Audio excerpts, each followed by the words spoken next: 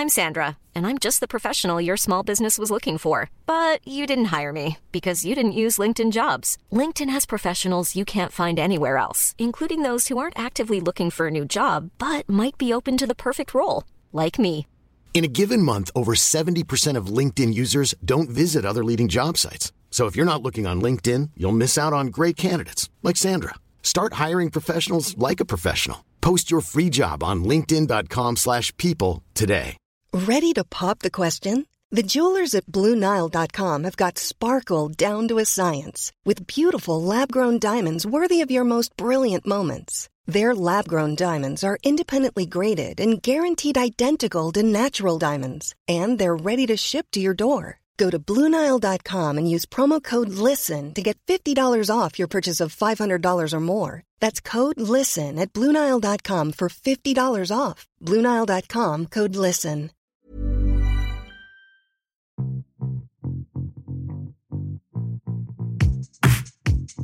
Hi, I'm Pav. And I'm Neil. And welcome to the Top 10 of Anything podcast. Let's start the countdown.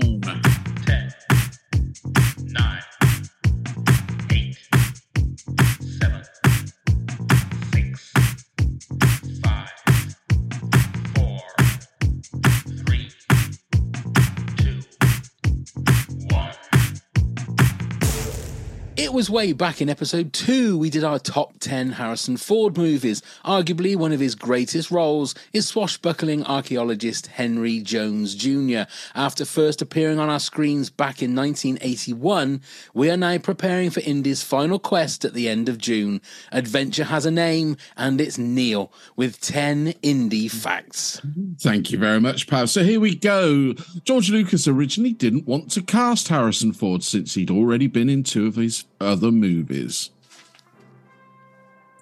Oh, that's it. We got there in the end. Tom Selleck was originally offered the role of Indiana, but CBS prevented him from taking the role because of his involvement in Magnum P.I. Spielberg later wrote Selleck a wonderful letter saying Selleck could work for him at any time.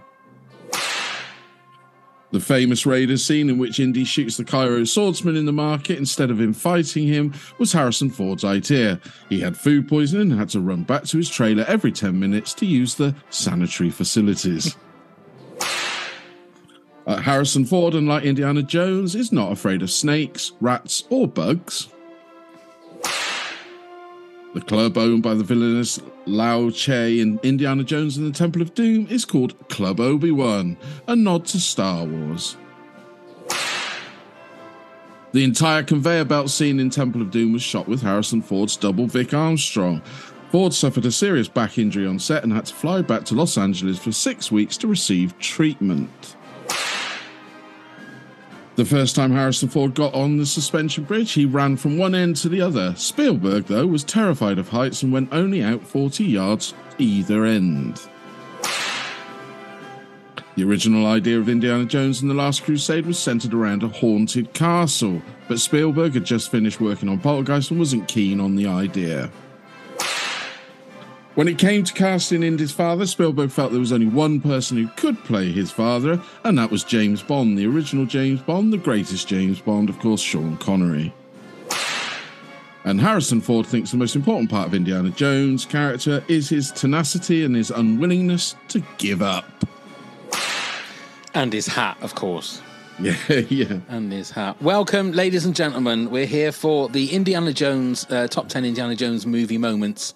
And when we thought swashbuckler, when we thought of adventurer, Heroes, there's only one man, the man and the legend, Giles Paley Phillips, is here to join us. And welcome, Giles. How are you? Hey, team. It's lovely to see you both. Thank you so much for inviting me on. And thank you for that introduction. I was waiting for you to say someone completely different and you couldn't get them. And Giles, you're a hero in our eyes. Indeed, man. You're very sweet. Adventure has a name, and it's Giles Paley Phillips. It's a very long, posh name. Indeed.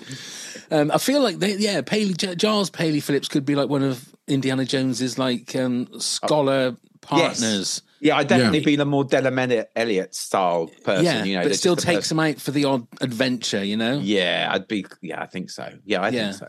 And you'd have one of those big travel suitcases with GPP stenciled on the.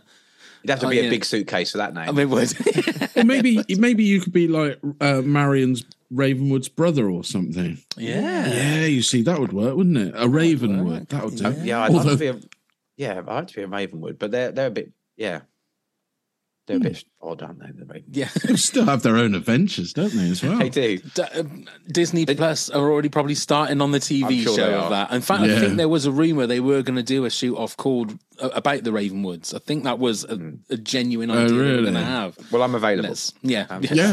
Well, we'd Can I just caveat a little bit the last fact you were saying about Harrison Ford and Sean Connery? Am I right in thinking there wasn't much of an age gap actually between the two? No, there wasn't. No, is it like 8 years or something silly I like don't that? even think it was that. It was something very, it was something that was like mathematically impossible for them in real life to be father and son. But I mean, I'm sure we'll talk about it. I mean, the Indiana Jones 3 movies, I don't tend to count the Crystal Skull. Well, do you know what? I'm just going to say it out now. I didn't count it. Right. I will say, I have got one in my top 10. I've got one indie moment from the Kingdom of the Crystal Skull in my top 10. Yeah, it's my number 10. I thought it had gone, that movie. I didn't think it existed anymore. No, there's just one moment in it that is like for me. It's like it sums up Indiana Jones. So there was one bit, but yeah. In regards to what we're going to talk about, I'm pretty sure it's going to be the first 3 movies. But where do you stand, Giles, on your thoughts on Indiana Jones as a character and the trilogy, if you like? Actually, I'm a big fan of the first 2 movies. Last Crusade, not so much. I think, there's things in it that I think from a film point of view are not quite right, but I think that's just me being like a pedantic film buff. But I think as the first 2 are phenomenal, and obviously heaps of nostalgia, particularly the first one. I think Raiders of the Lost Ark, it can be on any time and I will end up watching it, the entire thing, because it is just so good still. And I think just because of the full mythology and the storylines and stuff, I think it's way up there as one of the greatest action movies of the time. Yeah. I mean, Neil, we've already done like movie heroes. Yeah. We've done top action films, and Harrison Ford, Indiana Jones, Raiders of the Lost Ark has appeared heavily, hasn't it? Well, yeah, absolutely. And when we did our greatest movies, Raiders of the Lost Ark came in at my number 1 because I think it is a perfect movie. We talk about there's very few movies that are start to finish perfect. I think that one is a perfect movie, and it's just great to have a boy's own adventure. The reminiscent of those old chapter plays that we used to see on a Saturday morning when I was a kid, and I just love it. To me, it hasn't dated one iota at all. No, but it's old school filmmaking. It's Vic proper Armstrong. Stunts. It's stuntmen getting hurt while doing stunts, and as much practical effects as possible. Very rare, very little visual effects, wasn't it? Yeah. I mean, obviously, visual effects was just sort of starting in full force there with Star Wars and Raiders and stuff. But yeah, do you remember the first time you saw it? I do remember the first time I saw it. Yeah. Giles. Yeah. I remember. Was very young. I mean, what was it? 84? 81. 81. Maybe 84 is when I saw it then. Right, yeah, because they did re-release, obviously, before Temple of Doom, and that came out. Yeah, definitely. So, it must have been around that time, because 81, I would have only been 4, so I would have been really young to watch it then. So maybe it was around mid-80s. Perhaps it was on. It was definitely on at Christmas. I think that's probably when I saw it for the first time. Yeah, because my parents took me and some friends from school for my birthday to go and see it. And I can remember that one of my friends dropped his popcorn or whatever, was picking it up, and then looked back at the screen at the moment that the snake was coming out of the mummy's mouth in the Well of Souls, and he shit himself. He absolutely, because it was there was so what would I have been in 81? I was 12 in 81.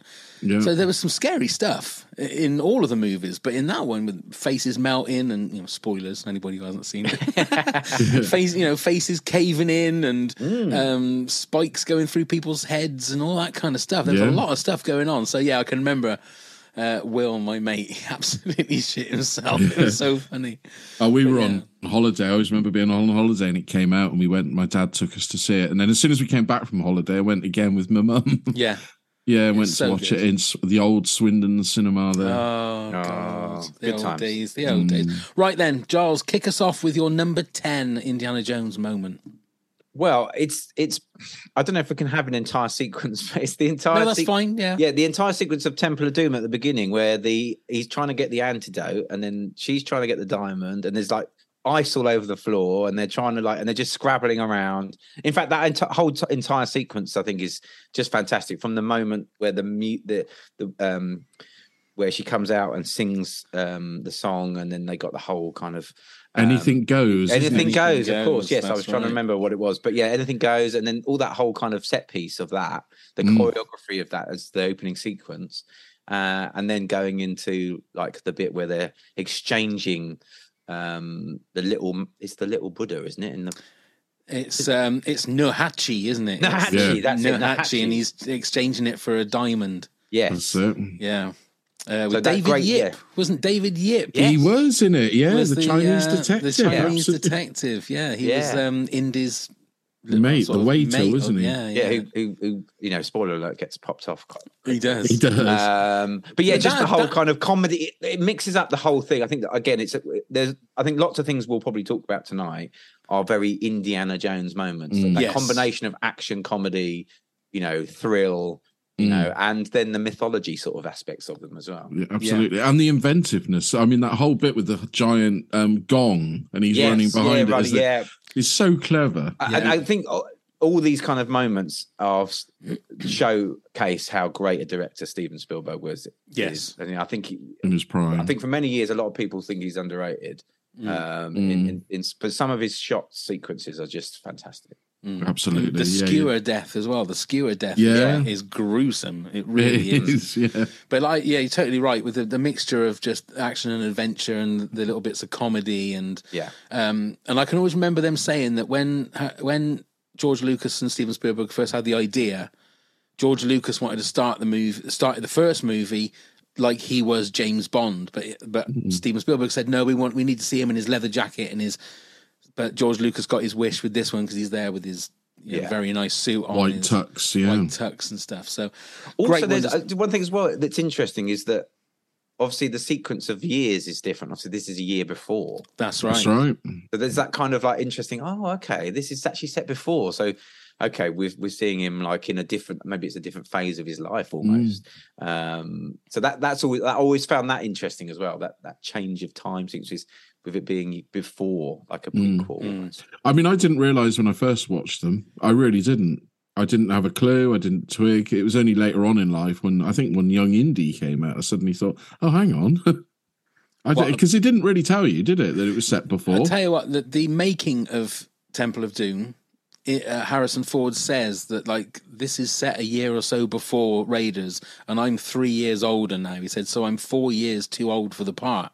He actually makes a point of, but like you say, I think because it might say at the start, I think it says 1935. 1930, yeah. And the 36 is Raiders. So, but you're not really gonna. I mean, I wouldn't remember that it was 36 in Raiders. 'Cause it would have been 3 years on from that movie. But you're straight off the bat, you're like, okay, he's going to survive. yeah, exactly. But it's a great one to start with. Go on, It Neil, is. you're number 10. Well, I've got another intro, but it's Raiders of the Lost Ark's intro when you first meet Indy when they're just about to go into the cave. That's my Where number 8. That's my where number it's 8. very dark. You're not sure who Indy is. Again, like Giles, I've clubbed the whole sequence together because it is just one long action sequence, isn't it?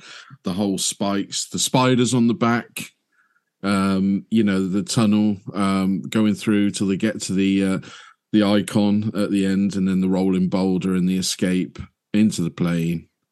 Snakes, I hate snakes.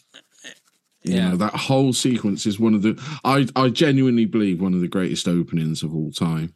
I mean, to be fair, Neil, that is the first 25 minutes of the movie. But it's a whole sequence. It is. But you could have a top 10 moments from out that of that. 25 minutes. I know, but I'm just saying Without a shadow of a doubt. it all leads together. But it is the first introduction of when he whips the guy, doesn't he, and turns around and he's got very shaded and he's got his fedora on, and it's very, he almost seems like a bad guy at the very, And I've seen a very young Alfred Molina as well. That's right. Yeah. As well. Like who's the sort of, who turns out to be a treacherous assistant.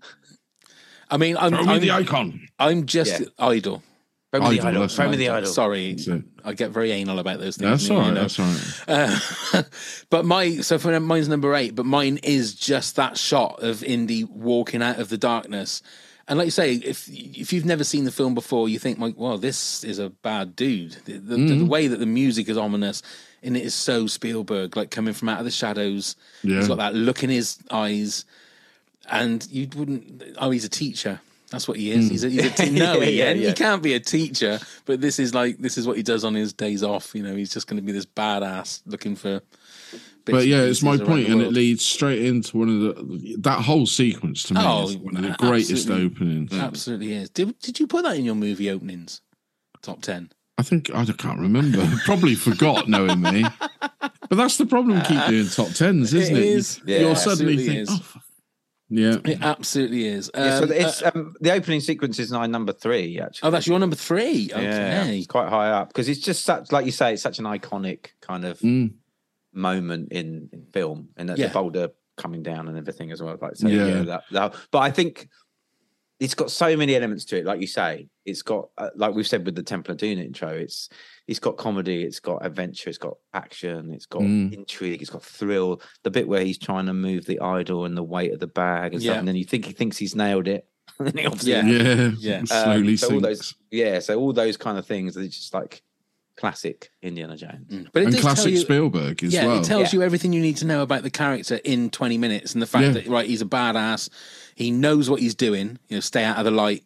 Because they're looking at, what do you mean stay out of the light? Just stay out of the light. So he knows all these things. He's not a perfect hero, is he? I mean, No, he's not, like, absolutely. But then he gets in the cockpit, and you know that he's scared shitless about snakes. He doesn't like. So it's like straight away, you know, he's got weaknesses. So he's just a human. He's just not he's not a superhero. That's what I love about him as a character. The fact that you hit him and he bleeds. Yeah. And he hurts. And he can just be a bit crap sometimes. Yes, he can. Yeah. Yes. My number 10. So this one is from Kingdom of the Crystal Skull, and it is basically the Indy silhouette at the start. Okay. Because I think one of the things that Spielberg always said is that the one thing about Indiana Jones is if you see his silhouette with his hat on, you know exactly who it is. And I thought it was a great way to introduce the character.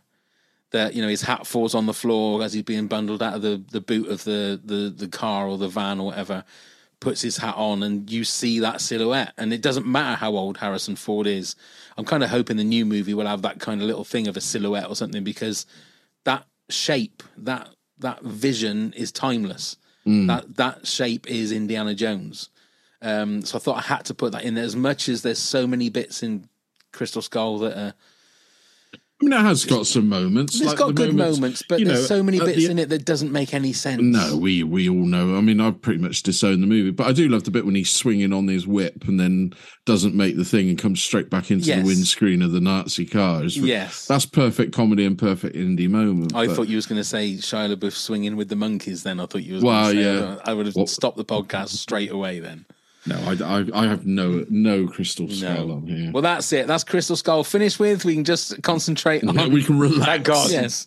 Have you got one, Giles? Have you got a Crystal Skull? That's okay. No, it's funny. I was just talking to my wife Michelle before we came on, and she said, "I don't think I've even seen that movie." I said, "We have watched it." She's like, "Eradicated it from her brain." It's just a bad. I remember the movie. bit where he sort of doesn't he go? Is there like a nuclear bomb goes off and he's in a fridge? Fridge, Yes. that's the opening lead sequence. line. Come on. A lead-lined fridge. Yeah.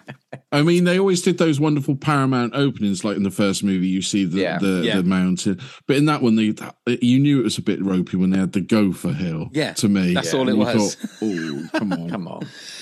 Okay, then, Giles, your number 9, please. Chilled monkey brains. The supper. Yeah. I mean, obviously, it's just like a comedy moment, but it's, I always, my friend always like going on about, like, you know, if you go to a restaurant and have a bad meal, I'm like, chill monkey brains. I love that sequence, the whole sequence where they're just bringing out more and more ghastly edibles. Yeah. Or inedibles. Yeah. That's my number 7. That your number 7, okay. Yeah. But the guys that are eating it are absolutely loving it, aren't they? I mean, the guy opposite, he's eating with all that the beetle. bugs. Yeah, he absolutely loves it. And then or maybe he could bring us a soup and it's got eyeballs in That's it. it. Yeah. That's it. Give me a hat. Why? Because I'm going to puke in it. You can, yeah. I mean, I think that's a very clever bit when they slice the snake open and all the little ones come out. Very clever how they did that. Yeah. But then at the end of the table, you've got this really deep political discussion that's going on. And they just sort of, we're just eating monkey brains, it's fine, it's just normal, it's just normal food. Whereas, you've got these kind of juxtapositions again of like the depth that is in these movies, which is like, often like political intrigue or, mythical things that are going on. So I really love that sequence. And Kate Capshaw as Willie made that such a great thing. The way she reacted was so funny and fantastic. That is a great one. Very good. Give me your hat. Yes. Give me your hat. I'm puking it. Go on then, Neil. You're number 9. So my number 9 is the rail cart chase from Temple of Doom, which I believe was originally going to be in Raiders of the Lost Ark, but they couldn't work it out how to fit it in. That's wasn't my number 4. Oh, yeah, I like that sequence. Yeah, it's a great sequence. It really is.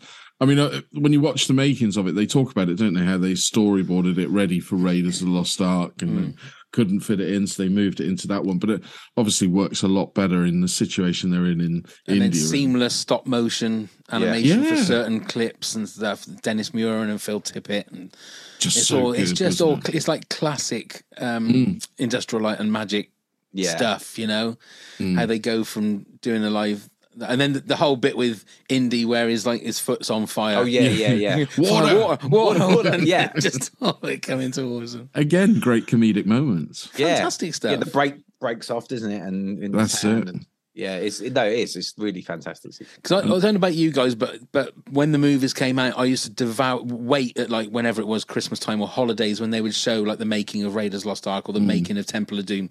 I think Temple of Doom I can always remember, what was the name of that? Oh, God, it was a quiz show. What was the quiz show that Derek Beatty used to do? Mr. and Mrs. Oh, yeah, that's it. And I can remember recording the making of Temple of Doom on video, kids. It's a video recorder. Yeah. And then the announcer, as the credits were going up, said, and next it's Mr. and Mrs. with Derek Beatty. And I can always remember that was that. Right, let's stop recording now. Let's stop recording. But I used to devour that because it give you all the information about how they made the movie. I mean, now you know how everything's done. It's all CG. And the fact that they built like an actual roller coaster kind of thing for that, and they put the background really close to the track so that it looked like it was going a lot faster than it actually was. Different lighting made it look like different things. It was just one straight. It's just fascinating, but it's all done by thinking how they can solve problems. Where now it's just let's put a few ones and zeros in a computer and boom, it's all done for you. But yeah, it didn't make my top 10 though, that one, for some reason. Never mind. But that's a great one. So that's your number 9. My number 9 is from The Last Crusade, and it's when Indy and Dad are getting chased by a plane, and then they're all on the motorbike and sidecar. And then there's I think it's 3 or 4 of the motorbike and sidecars that come after Indy.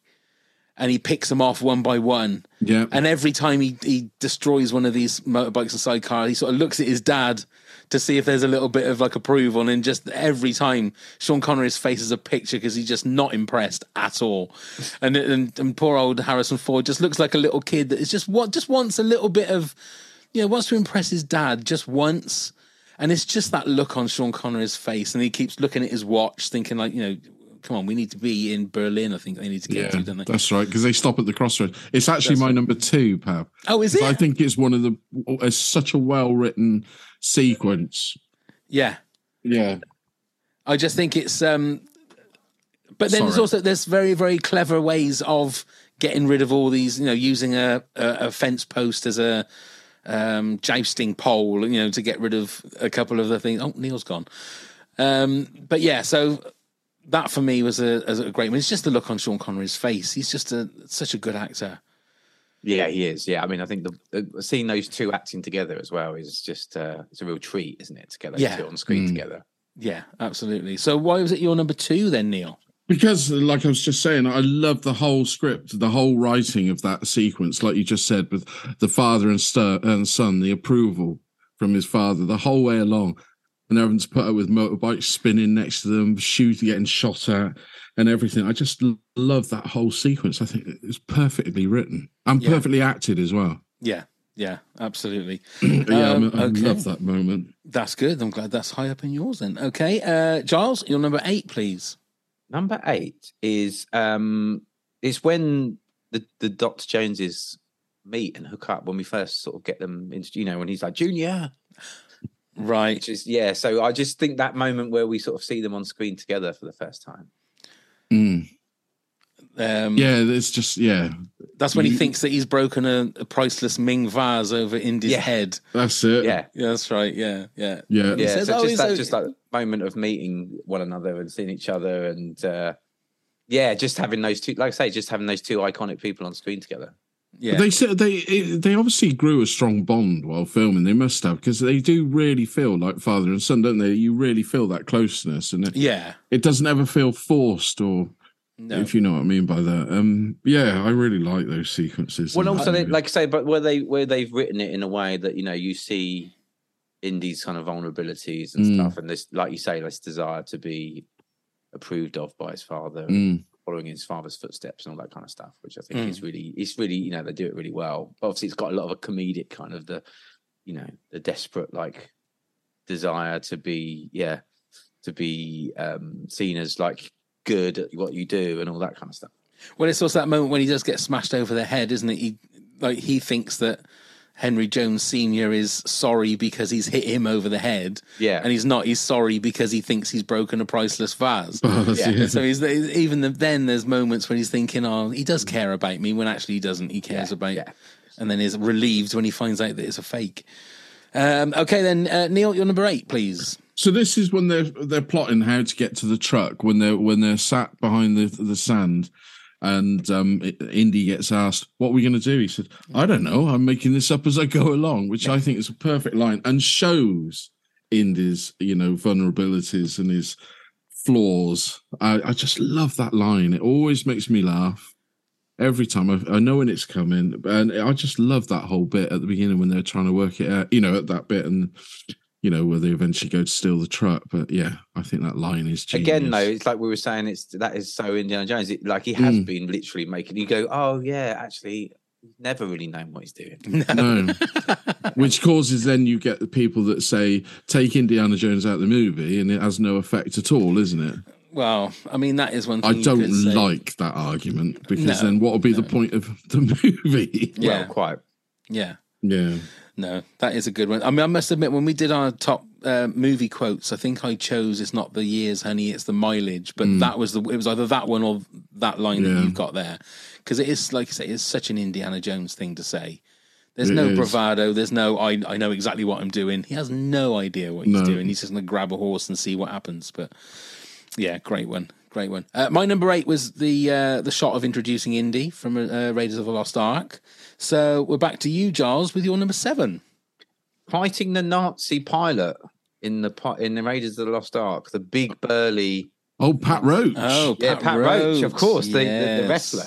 Yes. Was he in Alvida St. Pair as well? He was. Yeah. So he was Bomber, he was. Yeah, from Bristol. Yeah, so that great sort of just a punch up, just an old school punch up, which Indy, isn't doing very well in.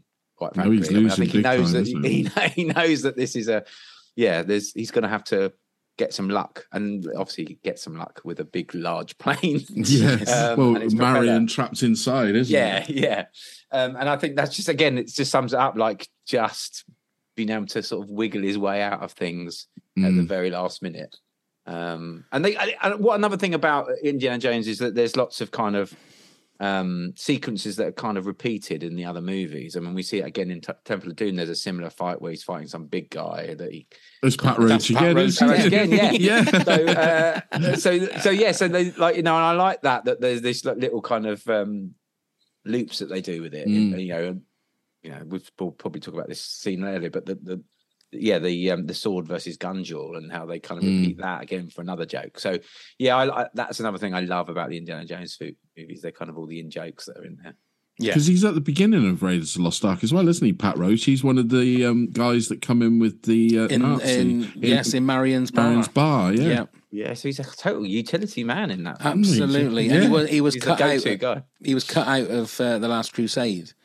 He was the like the captain of the air balloon, the airship. But that bit got cut out. You only see him for a split second, sort of on the floor when they realise that. Interesting. That, Okay. Yeah, he was a go-to guy. But again, like it's just that sort of I mean, obviously it's a bit gory at the end, doesn't it? Oh, without a doubt, splattering across the so good. plane and like Marilyn going, oh, So again, as a fight sequence, I really love it. Yeah, it is a great one. Actually, and the pilot of the airplane was Frank Marshall, the producer. That's right. Oh, really? That was Frank Marshall. Yeah. Okay, so Neil, your number 7 was Chilled Monkey Brains. That's it. The meal. My number 7 is this for me is classic. I was going to say Tarantino, which would have been amazing if it was classic Tarantino because he doesn't know to do it. Classic Spielberg. This is Tote, the Nazi played by Ronald Lacey, with his coat hanger.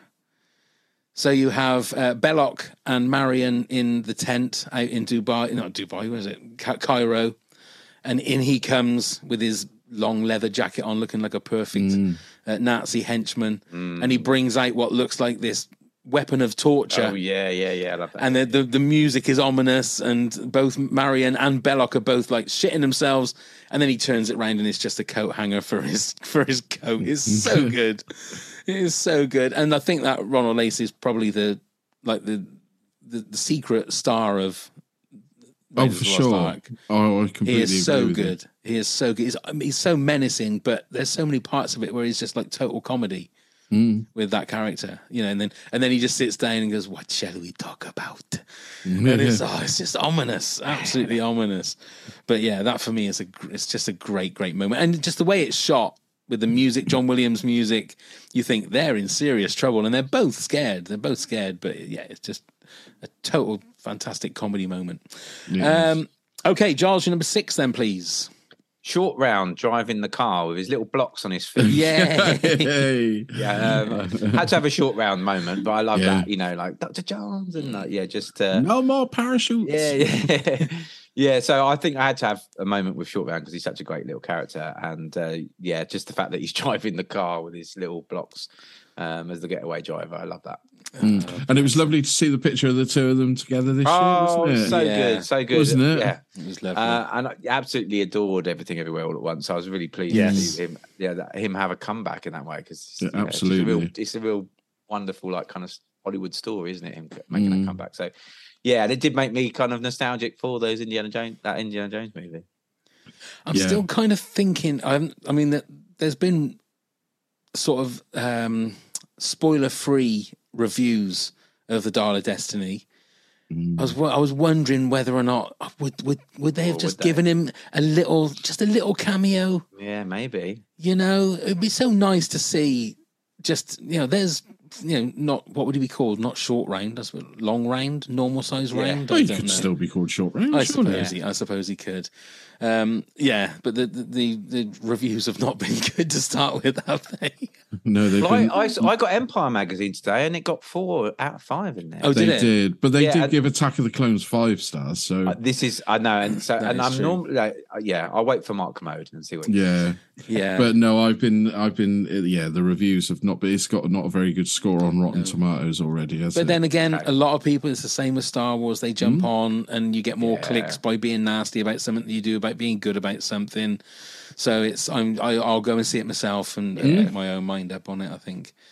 Okay, so that was your number 6, Giles. Great. Neil, your number 6. So we talked about Indiana Jones comedy moments. Is the finding the tunnel in the library in the Last Crusade. So every time he hits the floor with the big metal pole, the way ladies stamping the books. I think it's so clever, that bit. Yes. And so funny. But yeah, that whole sequence I thought was just geniusly clever. X very marks funny. the spot. That's the one? Yeah, very Into good. the rats they go. But yeah, just that timing, it was perfect. And the every time the lady stamps the book, she... Yeah, it was an old guy, wasn't it, with a big tash. Oh, well, that's right. Yeah, it was the old looked guy, a bit wasn't it? Not the lady. Looked a bit like Albert Einstein. Yeah. But yeah, it was like every time he... And then he ended up just putting the stamp down, didn't That's he? right. Because he didn't know quite what to do with it. Yeah. Just so that all our Patreon... No, obviously we'll put all the clips that I can find of what we're talking about on the video playlist. And if I can find... I'm pretty sure the making-ofs are on YouTube, so I'll pop them on the video playlist Oh, as yeah, well. they're good to watch. So that's a good one. Okay, so my number 6. Now, this one, again... There's nothing works better in comedy than a quick cut, like a quick cut to, and it's from The Last Crusade. When now I can't remember what's the name of the guy that's the bad guy. What's his name? Oh God, Yeah, I can't remember now. I can't remember what the guy's name is. But he's saying, "Oh, we need to get. We've got the Grail Diary, but pages have been ripped out." So we need to find Marcus Brody. And Indy says, well, look, he's got a 2-day head start. He knows 12 different languages. He can blend in, with any luck, he's got the Grail already. And then you cut to Marcus Brody walking down the track going, hello, does anybody speak English? Someone offers him water. No, sorry, his fish make love in it. He's just a complete, literal fish out of water. It's such a great cut too. Because that just makes it so much funnier, and I think Denholm Elliott is he seems to be playing everything for comedy in that movie. Yeah, whereas he's quite stoic and he's the straight man in Raiders, in number 2, yeah. but in Raiders he's the man giving Indy a lot of knowledge about you have to be careful where you go and all that. This one, everything he does, it's almost like he's pissed all the way through it. He probably was. He probably was. Probably. He looks like he's having loads of fun, and that is just a great, great moment where because it's the bit at the end, isn't it, when they ride off into the sunset? Follow me. Yeah, that's right. That's right. Got lost in his own museum. Yeah. When you're ready to pop the question, the last thing you want to do is second-guess the ring. At BlueNile.com, you can design a one-of-a-kind ring with the ease and convenience of shopping online. Choose your diamond and setting. When you find the one, you'll get it delivered right to your door. Go to BlueNile.com and use promo code LISTEN to get $50 off your purchase of $500 or more. That's code LISTEN at BlueNile.com for $50 off your purchase. BlueNile.com, code LISTEN. Hiring for your small business? If you're not looking for professionals on LinkedIn, you're looking in the wrong place. That's like looking for your car keys in a fish tank. LinkedIn helps you hire professionals you can't find anywhere else, even those who aren't actively searching for a new job but might be open to the perfect role. In a given month, over 70% of LinkedIn users don't even visit other leading job sites. So start looking in the right place. With LinkedIn, you can hire professionals like a professional. Post your free job on linkedin.com/people today. Burrow is a furniture company known for timeless design and thoughtful construction, and free shipping, and that extends to their outdoor collection. Their outdoor furniture is built to withstand the elements, featuring rust-proof stainless steel hardware, weather-ready teak, and quick-dry foam cushions. For Memorial Day, get 15% off your Burrow purchase at burrow.com/ACAST, and up to 25% off outdoor. That's up to 25% off outdoor furniture at burrow.com/ACAST.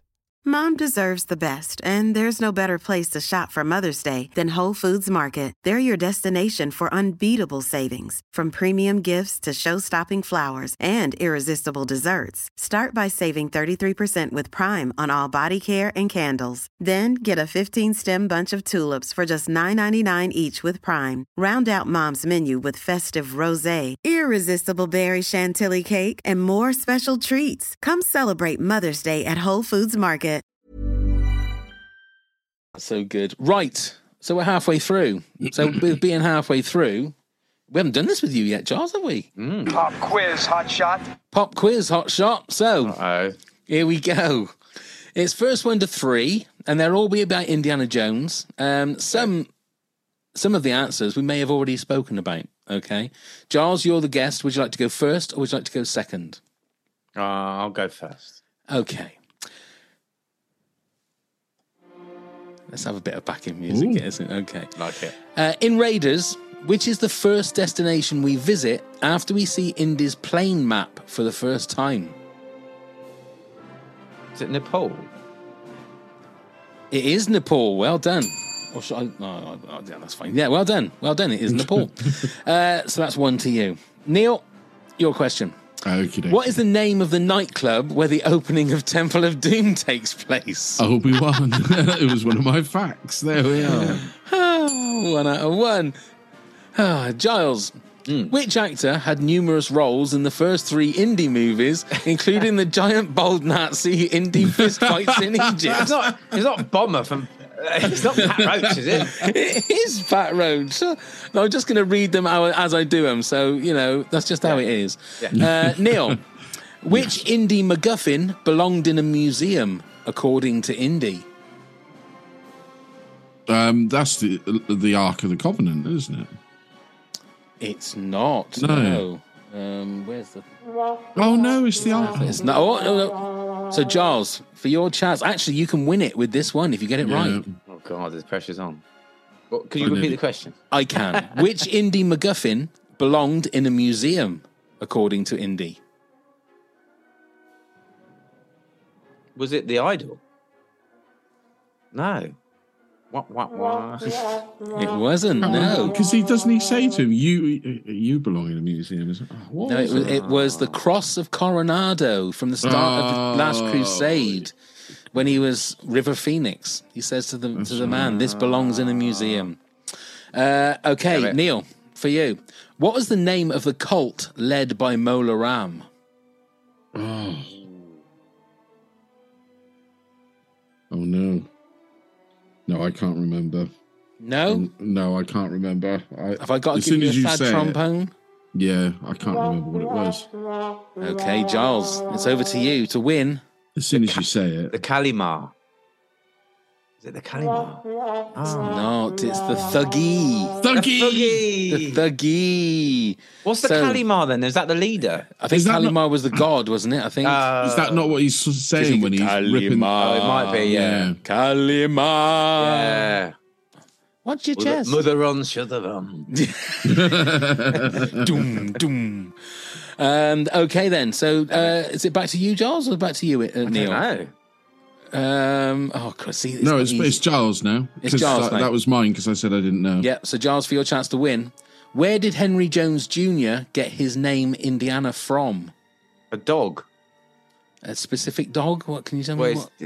The family dog? Yes, it is. Well done. I mean, not as in, you're absolutely right. You're absolutely right. Yes. I had a couple more. So what was Indy's son's first name? Oh. Yeah, you see, I blocked that film out. Yes, that's right. It out. It was Mutt. Oh, that's how many Sankara stones does Indy steal from Mola Ram in the Temple of Doom? 3, isn't it? It is 3. And which infamous historical figure? There was 5 stones in the beginning. Yes, there was. Which infamous historical figure signed Indy's Grail diary? Hitler. It was Hitler. And that was done, that was Mr. Bronson. It was Mr. Bronson. Yeah, it was. Michael Sherd, wasn't it? That's right. Yeah. Yes. Well done. So there you go. Well done, Giles. Well done. Congratulations. Giles. Thank you. Congratulations on that. Well done. Very good. Okay. Got lucky with the Pat Roach question. I mean, to be fair, I was listening to Neil's facts and I thought, oh shit, he's done it again. Right then, Giles, you're number 5 then, please. Number 5 is the collapsing of the bridge in Temple of Doom, where it's very tense. They're like the Indy's in the middle of this big long rope bridge.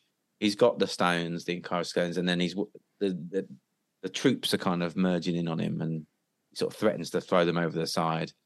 And then he says something to Short Round in Chao Chi, Lao Su Sang Sai. Yeah, it's always stuck with me that. I don't know why. It's crazy. And then he cuts the bridge, and obviously it all collapses and stuff. And yeah, just the tension of it really, and the fact that is he actually going to do that? Yeah. And he has that little that smirk on his face. Yeah, doesn't he? It's the fact that I don't know whether it's sort of pulpy and camp or whatever, but she says he's crazy, and Shorty goes, no, he's nuts. Oh, he no nuts, he crazy. And he has that little glint in his eye, that little look, because he got to make sure that he got. And also, Indiana just literally wraps his leg around the bit of twine. Yeah, that's it. I'll be all right. Yeah. Yeah, he's Indy. Hold on, lady. We going for a ride. Yeah. Yeah.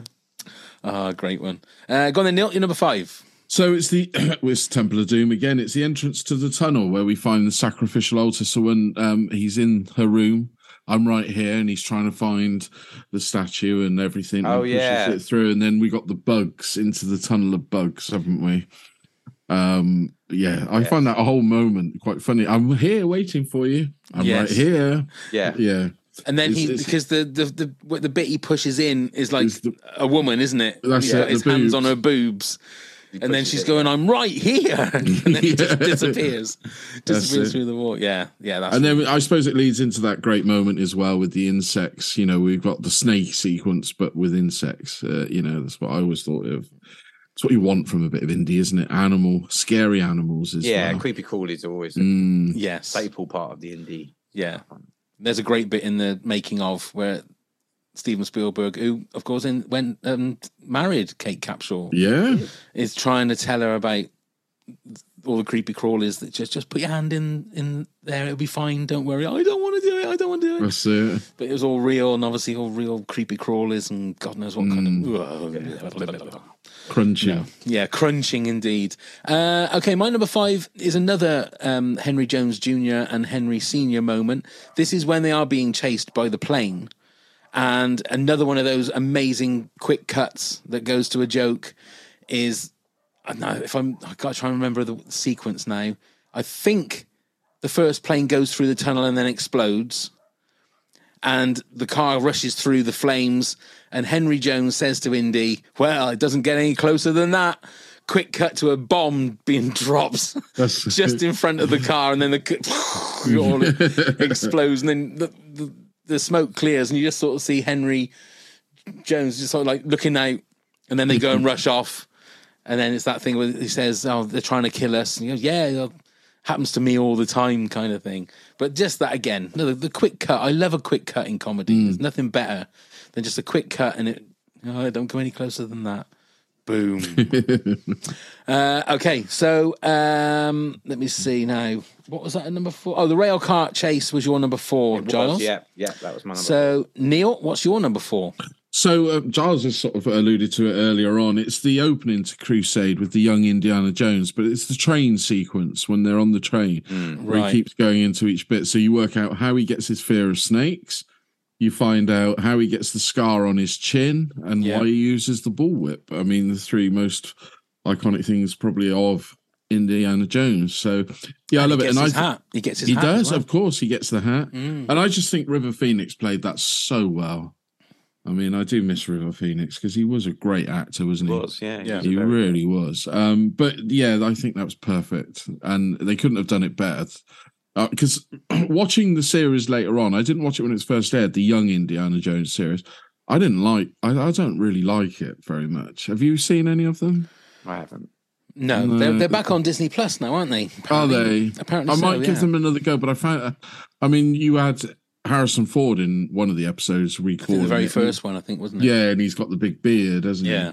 But I just found them all dull. But that is how it should have been made. The TV series should have spun off of the opening of The Last Crusade and worked it out from there.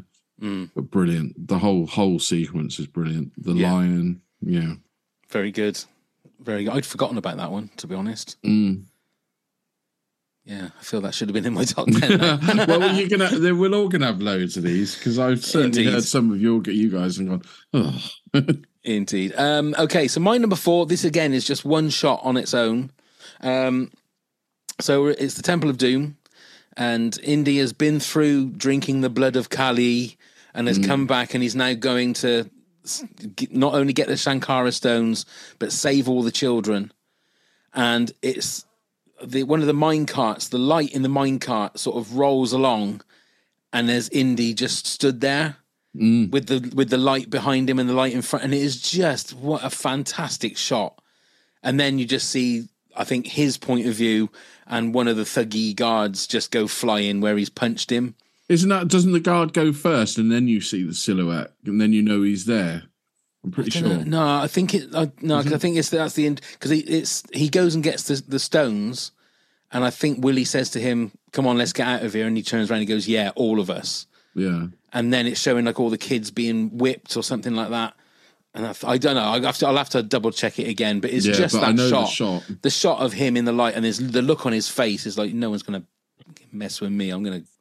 Do you remember when it came out? The last, Temple of Doom, and they used to do these like fold out sort of making ofs with pictures of the movies and everything like that, and then you'd open it out and have the huge poster, wouldn't you? At the end? That was on the cover. That picture of him in the silhouette and the red. Really? That was the cover of that. Was it? Yeah. I'll have to look for that. I used to have the big, massive Temple of Doom poster, but we didn't have anything on the back. It was just the poster. But yeah, it was those fold-up ones. I got a few. I got a Star Wars. I had a Star Wars when they were gone now, or been eaten probably by mice somewhere. Eaten? Did you say? Yeah, put in the loft, isn't it? I've just found a load of stuff, and it's all been eaten by your son. I thought you said. No mice. Oh, right. Okay. Yeah. Okay. Okay, so that was my number 4. Giles, your number 3 was Raiders of the Lost Ark opening. Yeah. So back to you, Neil, for your number 3. So we talk about classic moments of Raiders of the Lost Ark. It's the chase in the market, and ending with the swordsman, is improvised, a shooting of the swordsman. I know it's been mimicked, it's been done, but obviously that was the original time we saw it. It's the OG of that sort of action, and the whole cinema erupted. I always remember it of laughing. And to be honest, I mean, watching Raiders of the Lost Ark for the cinema was the first time I'd ever heard in the UK people whooping and hollering and cheering when he did things, and especially that bit. There was a lot of cheering and laughter to it, and it is great and a famous story, isn't it? Why they did that is my number 1 actually, but I think just because the fact that he had the shits, and it's like, well, we're gonna have to do it a different way because I can't be having a massive sword fight or whatever. As we're going to talk about now, that is actually my number 1 as well. It is. I mean, just again, specifically the shooting of the swordsman is just because it shows you that he is just a stone cold killer. He doesn't care. He will just shoot someone in broad daylight in front of hundreds of people in a foreign country. He doesn't care. He's just going to, because he doesn't want to shit himself. And it's obviously Temple of Doom where they go to do it again, don't they? And he's got his gun's not there. Yeah, and he hasn't got his gun that time. Yeah. But that was before that happened. Yeah. So that's the weird thing. In theory. Maybe that's something he always does. If he's surrounded by people, he just shoots them. But he forgot he didn't have his gun. Back in the day. Back in the day. It's like Game of Thrones law, isn't it? You can just kill people just for the sake of killing people. Who cares? Yes, indeed. So my number 3, one of the greatest stunts I've ever seen, is the moment in The Last Crusade when Indy, or Vic Armstrong, jumps from the horse onto the tank. Oh, yeah. And that whole scene, the whole tank scene, but specifically, I can remember, I think that was in the trailer, if I'm not mistaken. Every time I look at it now and think he must have been on wires, or nowadays it would have been wires and blue screen and Vic Armstrong, what an amazing stuntman to start with. But just doing that, it was just amazing because it wasn't like it cut. He wasn't jumping onto a pad. It looks like he just jumps onto the tank, and it's just one of those breathtaking moments that I know that Harrison Ford was renowned for, always wanting to do pretty much every stunt that he could. But that one, I know that he left for Vic Armstrong to do, and quite wisely, I think. But that for me is a wow moment. But that whole sequence is great if you watch the making of, because it's the problem where his fedora kept coming off, wasn't it? And he jokingly staples it to his head. That's right. Yeah. Such good stuff. Go on then, Giles, you're number 2. Face melting Nazis. Aren't they headlining Glastonbury? Yeah, they are. Yeah. The new indie rock band.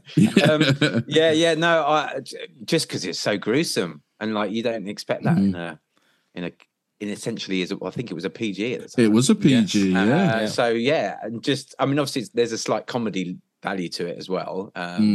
But you just, again, the power of the Ark being opened up and actually eradicating all the evil people in the scene. And it's obviously it was quite full on scene as a kid, like seeing melting faces. It really was, because if you think about it now, they wouldn't do it now in a PG, or not that you get a PG in it. Would it? Wouldn't be suggested, or it would be done in a different kind of way, I don't think. But it was, they properly like kind of gooed it up and everything. They really did, yeah. But the other thing is, there's stuff worse than that on normal TV these days. Yeah, true. Isn't there? With Walking Dead and The Last of Us and Game of Thrones. But they are certificated after the 9 p.m. watershed, whereas I suppose Indie was aimed at kids. It was aimed at kids, wasn't it? It really was. Yeah. I think it was probably slightly older than, say, your Star Wars. Yeah, wasn't it? Because it had a few little like bad language and a little bit of sexy. Well, like you said, time. the cold-blooded killing and stuff. A little bit more PG, isn't it? It's a bit about. It'd probably be a 12 these days. Oh, easily be a 12. They'd probably slip in a couple of swear words and make it a 12. Yeah. Because that was the thing that with, I said we we're going to talk about it, but the Kingdom of the Crystal Skull, there was no blood in that. A lot of people got killed or whatever. You never saw any blood. There was no... Just the ant bit, wasn't it? Was a bit gruesome. Yeah, even though it was CGI awful. Even then, CGI awful, and it was only a split second, and then he was completely devoured, and you didn't see anything. It wasn't like someone getting their heart ripped out of their chest like Temple of Doom. Although they did cut that in the UK cinema, didn't they? Yes, but if you want to see the actual version, it's on Disney Plus now. And it is grim, isn't it? It is really grim. See his hand just go completely into his chest, But that's a good one. Face melting Nazis. Yeah. You must have seen that when you saw Roger Waters last week, Neil, surely. Oh no, they were cancelled. I just wondered. I've been reading the news. I just wondered whether he's up to his old tricks again. Oh no, he spoke a lot about it. Yeah, I bet he did. Okay, so Neil, your number 2 was like unimpressed Henry Jones. Yeah, the whole sequence, the interaction between the two of them was just brilliant. Yeah, excellent. My number 2 is when Henry thinks that Indy's died. When Indy's gone over the top with the tank. Moment, to be fair, yeah. And just the look on their face, and I didn't have a chance to tell him. I didn't have enough time. And then even Indy's looking over, like just completely knackered, looking over and wondering what they're all looking at. And then just for a split second, the paternal sort of feelings come out, gives him a hug. Then he realizes, he sort of checks himself and realizes, and sort of taps him on the back and says, "Well done."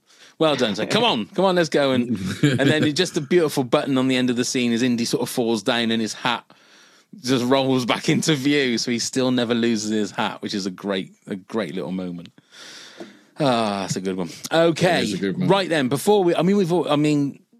Giles and I have already told you what our number 1s are. Well, we can talk about it again. Yeah, but let's just count down our 10 to 2. Giles, if you do that, Neil will do it, then I'll do it, and then we'll have a little chat about our number 1s, which sounds dirtier than it should be.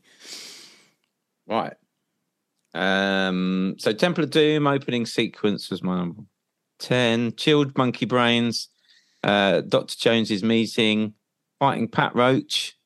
Short Round driving the car. The bridge collapse or the bridge smashing. Opening sequence. Minecart chase. Then opening sequence. Melting Nazis and the sword versus gun duel. Okay, go on then, Neil. Face melting Nazis is never not funny. So at number 10, I had Indy's intro from the Raiders of the Lost Ark. 9, the rail cart chase. Number 8, I don't know, I'm making this up as I go along. Number 7, the meal, monkey brains. Number 6, the tunnel in the library with the librarian. Number 5, the entrance to the tunnels to the sacrifice altar in Doom. Number 4, the opening to Crusade, young Indy. Number 3, the chase in the market and swordsman. Number 2, Indy and Dad on the bike and sidecar. That's it. And mine is number 10 was the Indy silhouette from Crystal Skull. 9, an impressed Dad in The Last Crusade. Number 8, the introducing Indy shot from Raiders. 7, Tote's coat hanger from Raiders. 6, Brody abroad in The Last Crusade. 5, don't get any closer than that from The Last Crusade. 4, Indy in the light, Temple of Doom. 3, the car versus horse chase and the jump over to the tank from Raiders. And number 2, Henry thinks Indy dies in The Last Crusade. So, Giles, you've already said what your number 1 is. Have you ever seen the footage? Because that's my number one as well. Shooting the swordsman from Raiders. Have you ever seen the footage of the fight that they actually shot? I might have, but I can't off the top of my head think of how it goes. Yeah, because I have seen lots of like behind the scenes stuff in those movies. Because Indy fought him with his whip, and there's moments when they're fighting over, I think fighting around where there's fruit, a bit like the original fight that they do earlier on. But yeah, it's weird how sort of moments like that in cinema history happen totally. I mean, if he hadn't had the shits, they'd have had like a boring whip versus sword. Yeah. And it wouldn't have been the same. It's just an iconic piece of filmmaking. Yeah. Yeah. Through chance, isn't it? Absolutely. Absolutely. Go on then, Neil. What's your number one? So it's the Well of Souls escape. That whole bit when he rocks the to get out of the Well of Souls and the snakes. When he rocks, and again, watching the making of, you know that this went wrong, but they kept it in how it went wrong. Pushing the big statue through the wall, the whole bit. It's quite terrifying as a kid, wasn't it? That whole bit with the sequence of the skeletons and the snakes crawling out their mouth. But yeah, I think it's watching the making of that, realizing how dangerous a stunt. Again, they put their life on the line, and it went wrong. They went through the wall, wasn't it? Properly through it. But it looks amazing on screen. Yeah. The fact that they built that giant, whatever it is, it just looks superb. And the whole Well of Souls sequence is great with the snakes and everything. Asps. Why did it have to be asps? Yeah. And they never had enough snakes as well. They only had like That's right. 3,000 snakes, and so Spielberg asked for another 7,000 snakes. Wow. So Yeah. they got every pet shop in London, and apparently where was it? I can't remember. Somewhere else abroad. They just got slithered in all these snakes, and there's a hidden C-3PO and R2-D2. There is on the hieroglyphics, isn't on the it? hieroglyphics. Yeah. But the if you notice now that they've remastered it and watched it again, when you see the bit when he falls in front of the Cobra and it's there in front of him, you can actually see the glass now. Well, they've now apparently the latest versions they've digitally got rid of that glass as well. Good, because that was always the thing that got me. I thought, oh my god, he's so brave, and I thought, no, put a sheet of glass in front. Yeah, Jesus. But yeah, but it's a great working thing. Yeah, they've apparently digitally got rid of that as well. Oh, good. I've not watched it on Disney Plus. I must give it. Oh, have you not? It's well worth it. Right, we've got a few honourable mentions. So at Fiona Robin said, where do I begin? I have tried and failed to find a fave moment. Okay, here goes. Raiders of the Lost Ark, the beginning when he's running away while being pursued by angry natives blowing poison darts at him. At Andy McEwen, one said no ticket from the last Crusade. Oh yeah, when I can't remember the name of the Nazi. His face isn't melting, but he chucks the Nazi out of the airplane, the air balloon, isn't it? The Zeppelin, isn't it? The Zeppelin. Yes. And then everyone's all looking at him, all the well-to-do guests, and he's going, no ticket. So they all grab their tickets and they're waving their tickets out. And Kit Torpin said, true moments and not scenes. These movies are full of them, so this is hard. The fade in of the Paramount Mountain onto the mountain where we first meet Indy. The German uniform he takes off a soldier and it doesn't fit. That's a great one. Yeah. That is so good.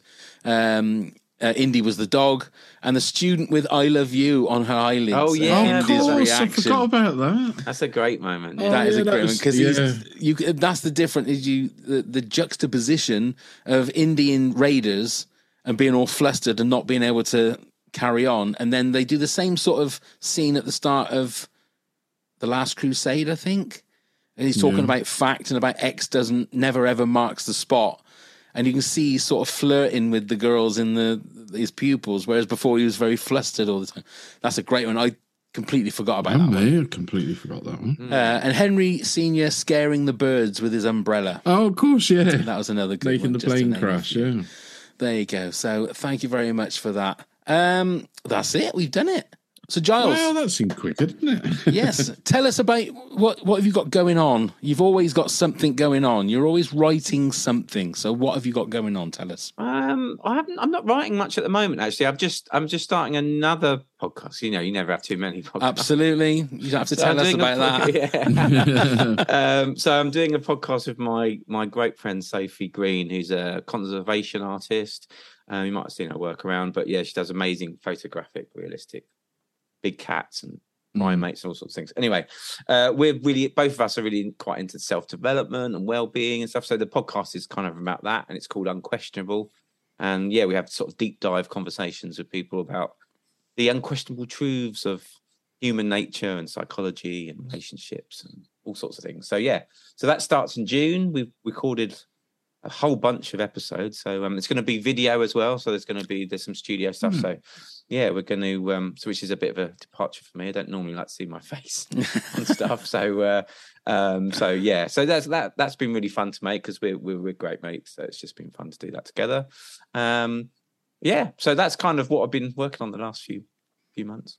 But have you still got another book that you're looking to get like the funding for? Oh yeah, so Gigantium, which is like the third. It's probably going to be the last book I do with Unbound. It's another verse novel, but this one's kind of dystopian sci-fi, but again written in verse. Yeah, so it's kind of our planet has been kind of invaded by this sort of alien race who have kind of taken all the commodities of electric and everything out, and it's a bit of a barren wasteland, and there's sort of little communities of people that are trying to kind of eke out a normal life. And the focus is kind of on this horticulturalist and his son who are continually trying to grow, vegetables and plants and stuff. So the focus is on that, and there's a sort of civil unrest background to it. And yeah, it's kind of three separate stories that interlink with one another, right, across the book. So yeah, it's a little bit different and a bit weird, but then kind of stuff I do. There you go. Well, we'll put the link in the show notes for that. Yeah. And so when is your podcast out? It'll be coming out in June. So yeah. Okay. But you can follow us on Twitter, and it's Unquestionable Pod on Instagram, Unquestioned Pod on Twitter. You can come and find us and see a bit about when the episodes start dropping. And we've had some great people like Robin Ince, David Baddiel. We've got John Monson coming on. So yeah, a bunch of really cool dudes, and some great people like I had a nutritionist called Pauline Cox on. We've had Rosie Jones, the comedian. So yeah, loads of cool people like talking about self-development. Excellent. Well, I'll put the links to the Instagram and the Twitter on the show notes as well. And will it be on all the pod places platforms and YouTube? There's this thing called YouTube, apparently. That go. It's something the kids use, I think. But yeah, there might even be. There's this other thing called TikTok. I think there might be some stuff going on there. Excellent. That's wonderful. Okay, so before we say our goodbyes and before Neil gives us all the details of how you can get in touch with us, we'd like to say hello and thank you to Erin Peterson, our latest Patreon top head. Hello, Erin. Thank you very much for supporting the podcast. God bless you. You literally keep the lights on. So thank you so much. If you want to become a top head or if you want to get in touch with us, Neil, tell everybody how they can get in touch with us and all that gubbins. Well, you can get in touch with us on multiple ways. You can email us at top10pods@hotmail.com. You can find us on all the social medias at top10pods. You can come and give us a click, give us a like, and ask us anything. And then, like Pav's just said, you can come and help support the podcast at patreon.com/top10pods. So many rewards to choose from. Come join the club, and we thank you immensely if you do. Check out all of our links via the link tree. You can find the link in the show notes, and please do come and subscribe and leave us a rating and review wherever you get your podcast from. There you go. To the dulcet tones of John Williams. Ladies and gentlemen, that was Top 10 Indiana Jones moments. It's always lovely to talk to you, Giles. Oh, thank you guys. No, I appreciate you asking me to come on and talk about Indiana Jones. Excellent. Well, thank you so much. Good luck with the podcast. Good luck with everything else you got going, mate. Neil, thank you so much. Thank you very much, Pav. Thank you very much, Giles. Always a pleasure Neil. to see you. Lovely to see you guys. Always a pleasure. Excellent. Thank you very much, everybody, for watching and listening. And go start the countdown. 10, 9, 8, 7, 6, 5, 4, 3, 2, 1.